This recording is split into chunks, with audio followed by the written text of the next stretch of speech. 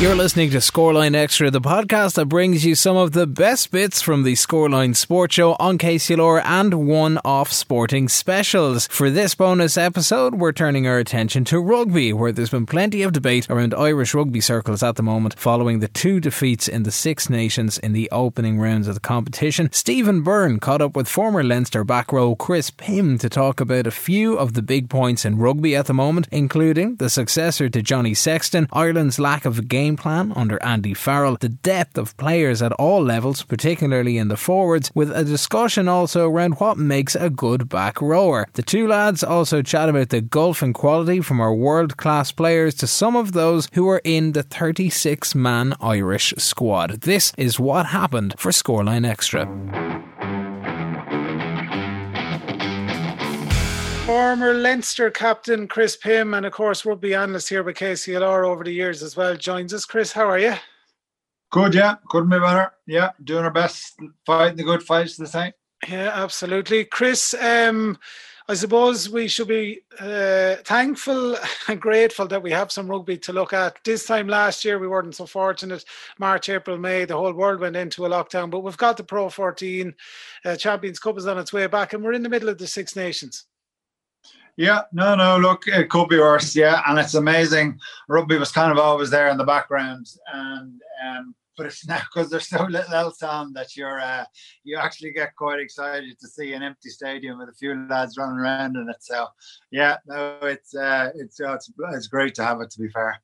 Yeah, absolutely. I even read about a couple of staunch rugby people now that have even started to follow their old Premiership teams in the soccer again, and which they were. Yeah, well, exactly. Yeah. I've done the same as well. I'm a Man U man from way back, and I'm kind of learning that all over again as well. So yeah, it needs must and all that. Absolutely. Come here, with the Six Nations is what we're at the moment. We're in the middle of it. We've a break this weekend. But I suppose, Chris, let's go back and look at Ireland-Wales. So coming into the Six Nations, we had a bit of a wobbly time of it in the autumn internationals and the Six Nations Part 2 coming up to Christmas. So we were looking for a bit of improvement against Wales and to see, was there any progression of the Ireland team? What did you make of the Wales game? I felt incredibly sorry for them after the Wales game because they were clearly the better side. I thought they played really, really well. I thought that kick to the corner had gone into touch. You know, you really fancy them to win the line out and score. I was, and you look across the park, so many of our players had good games, and so few of them had games you could recount anybody who stood out. So and obviously the sending off was, a massive turning point. But even after the sending off, they controlled the ball really, really well in that first half. Wales were always going to come back at a good spell in the second half. But even with 14 men, they finished the game the stronger team, I thought. And it was just obviously a complete sickener to miss the touch kick, Yeah, absolutely.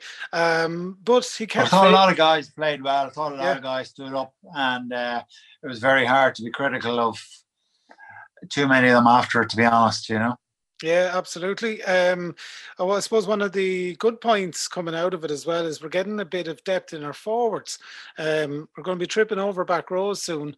And we had Tadhg Furlong coming back into the frame as well during the Six Nations too. So, and with a couple of props there as well, and decent props, young and not so young. Yeah, no, definitely. I think we're good shape as regards back rowers. I don't know what they're going to do. There's too many of them. It's mad stuff. But you look at someone like Scott Penny, who's not even going to get next to near the Irish team. He's two open sides, you could say nearly three ahead of him in Leinster. Never mind getting into the Irish setup. So it's just, I don't know, it's mad. And I think Scott Penny is the business. But yeah, he just can't get a look in. So it's, and Rhys Ruddock, who has been outstanding all year, is absolutely delighted for him last weekend. He so deserved he so deserved to gallop. I couldn't believe he hadn't been in the setup up to that. And he went well at the weekend as well. It'd be very hard to fault his performance as well. Absolutely. But, so look, definitely no shortage of options as regards back row, that's for sure. Yeah, and and obviously it's great to have Tadhg Furlong back. Absolutely. And before we start talking about England that you touched on there, regarding back rows, bad news for Caelan Doris. So he dropped out of the Ireland squad before the France game. He was sent to specialists in Birmingham. He seems to have serious concussion issues. Yeah, no, it's not looking good. And I suppose the long-term picture with concussion is never a good one either. So, but look, you don't know. I mean, hopefully it's not too bad. I know, well, we can come on to Johnny Sexton. He's probably a different kettle of fish, but he obviously had his issues when he was away in France as well. And he certainly came back after a layoff. Was he 6 months or however long he was out with his concussion issues, and he's come back, barring obviously a couple of weeks ago. He's been pretty good, to be fair. Absolutely. So hopefully, but he's a young lad with massive talent. And I know Leinster are absolutely raving about him. But, we haven't seen anything of what he's capable of, I think. Yeah, absolutely. And you've got Josh Murphy in there as well. And you've got Max Deegan is still injured. He'll be coming back eventually again. And of course, more injuries in the back row for Leinster as well. A young man had to go off and he used to get his cartilage shaved on his knee again. He said it's terrible. Oh, poor old Dan Levy. God love him. I feel so sorry for him. Yeah, that's terrible. Just shocking because I absolutely love him to bits. He's a fantastic player. I actually love watching him play. He's a great bit of stuff, and I'm just gutted for him because I was so glad to see him back. And I would have him on my team sheet every day of the week. Yeah, that's the thing, Chris. Like you're well experienced. You know what you're talking about. You're quality back row yourself. And what is it you look Everything's for? Relative, Stephen. Everything's relative. What is it you're looking at for people that don't know, I suppose, the dark arts of the back row or skills and that? People that watch rugby and enjoy, but they mightn't understand why we're saying he's such a good player and why Caelan is a good player. What do you right. Huge part of it is right place at the right time. Always knows when to take the correct line. I'm trying to think of an example now, but some guys, and there's actually a lad who plays in Trinity, a guy called Max Carney, who's 7. He's tiny, he's slow. You look at him and you go, why is he on a rugby pitch? Every single moment of the game, he's in the right place at the right time because he understands the game, he understands the line, and when he gets there, he's a ball of muscle. He makes a difference when he gets there, and that's it. I mean, I think a huge amount of it. You can have all the ability in the world, but if you don't have an understanding of the game or kind of a feel for where the ball will be in 2 phases time, so you don't have to go across the pitch, you can literally go at 45 degrees across the pitch, that you'll bring you to where the action is. And I mean, I think that's one of the things that Dan definitely has. And there's loads. I'm trying to think of guys at the moment, but I mean, Rhys Ruddock would definitely be one of them, always in the right place when you need him to be there. And that'd be sort of one thing I'd see as stands a guy out from the normal big, strong, bish bash kind of, someone like Courtney Laws, who plays 6 and second row for England, but I don't think he's a great rugby player, but he's a fantastic athlete. So there's a subtle difference there, but a difference all the same. Yeah, absolutely. It's interesting to get that insight, Chris. Talking about that France match, we only lost by 2 points. There was a lot of good stuff in that game, but I think what we're seeing after the Wales and France games is there's a lot of bits and pieces of good things happening. There's work-ons as well, but why isn't it all gelling together? What's the issue? Don't know. I wish I had the answer. Well, I think when we win first phase ball, which we won a huge amount of at the weekend, both their line out and ours, it went really well for us. So O'Connell has definitely made a difference because the line-out was a struggle. But the struggling to get over the gain line. Now, Robbie Henshaw is playing great stuff. You can't fault him. Ringrose a little bit every time he gets the ball, he's putting the ball under his arm and, trying to beat a man.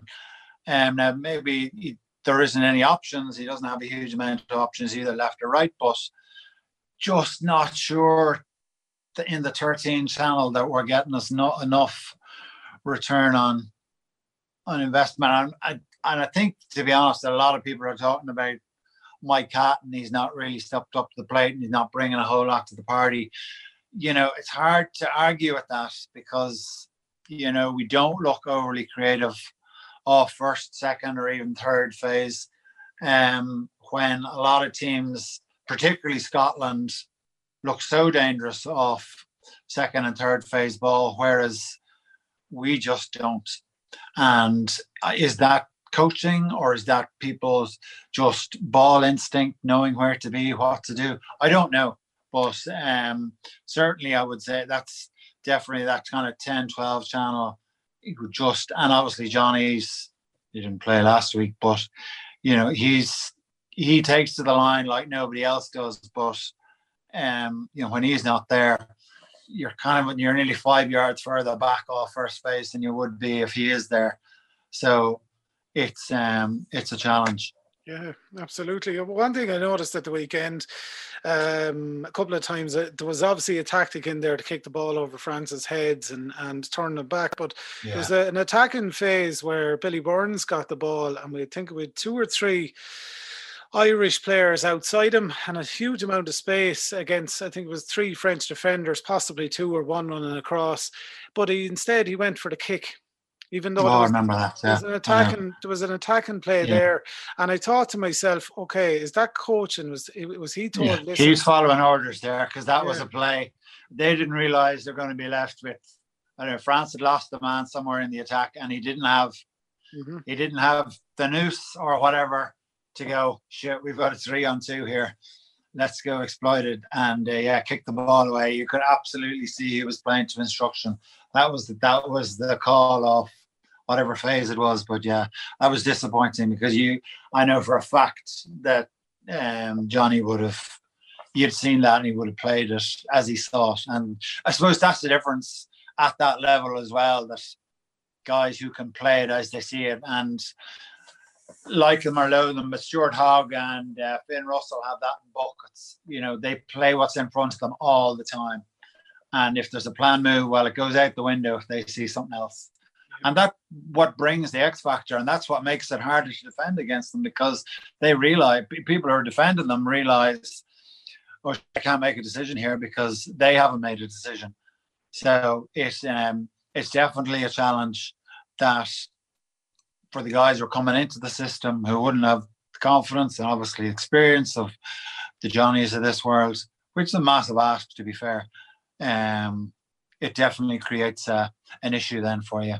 Absolutely. And bringing us on to that next point, Johnny Sexton's getting knocks here and there. His hamstring is at him. He got a bad bang to the head and he missed the France game, of course. So we're looking at successors. We've had Billy Burns put in. He did that kick against Wales. He missed touch. Everyone thought he was going to be dropped or possibly benched, but he wasn't. He was started against France.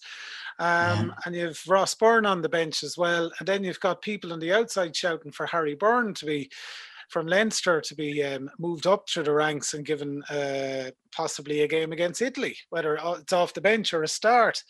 The whole out half, we do know there's a huge gulf between Johnny Sexton's talent and what's coming behind him right across the country.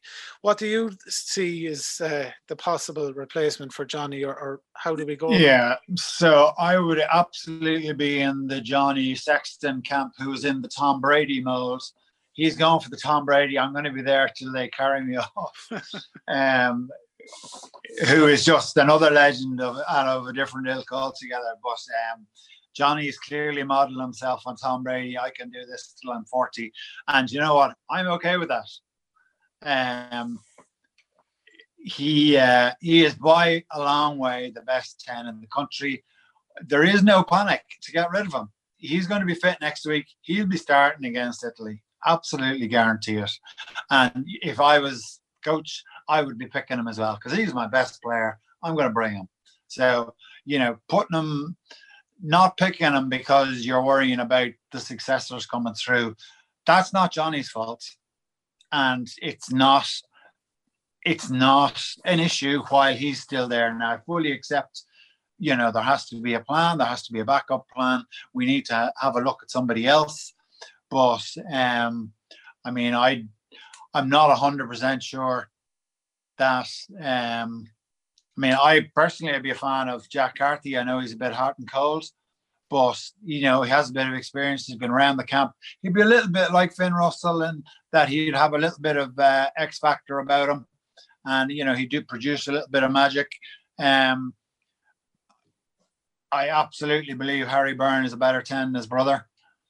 But again, and if I had to throw somebody into the mix, he would definitely be one. But the problem is there is no pecking order because what you have is Johnny, and then you have a flat line across the rest. You could pick any of 8 or 9 lads. Ben Healy, I think, is a great prospect as well.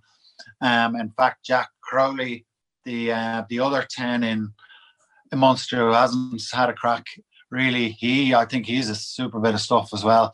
And I actually read a piece there a few weeks ago that Ronan O'Gara tried to get him to go to La Rochelle, and I think that's an absolute criminal offence. He didn't go.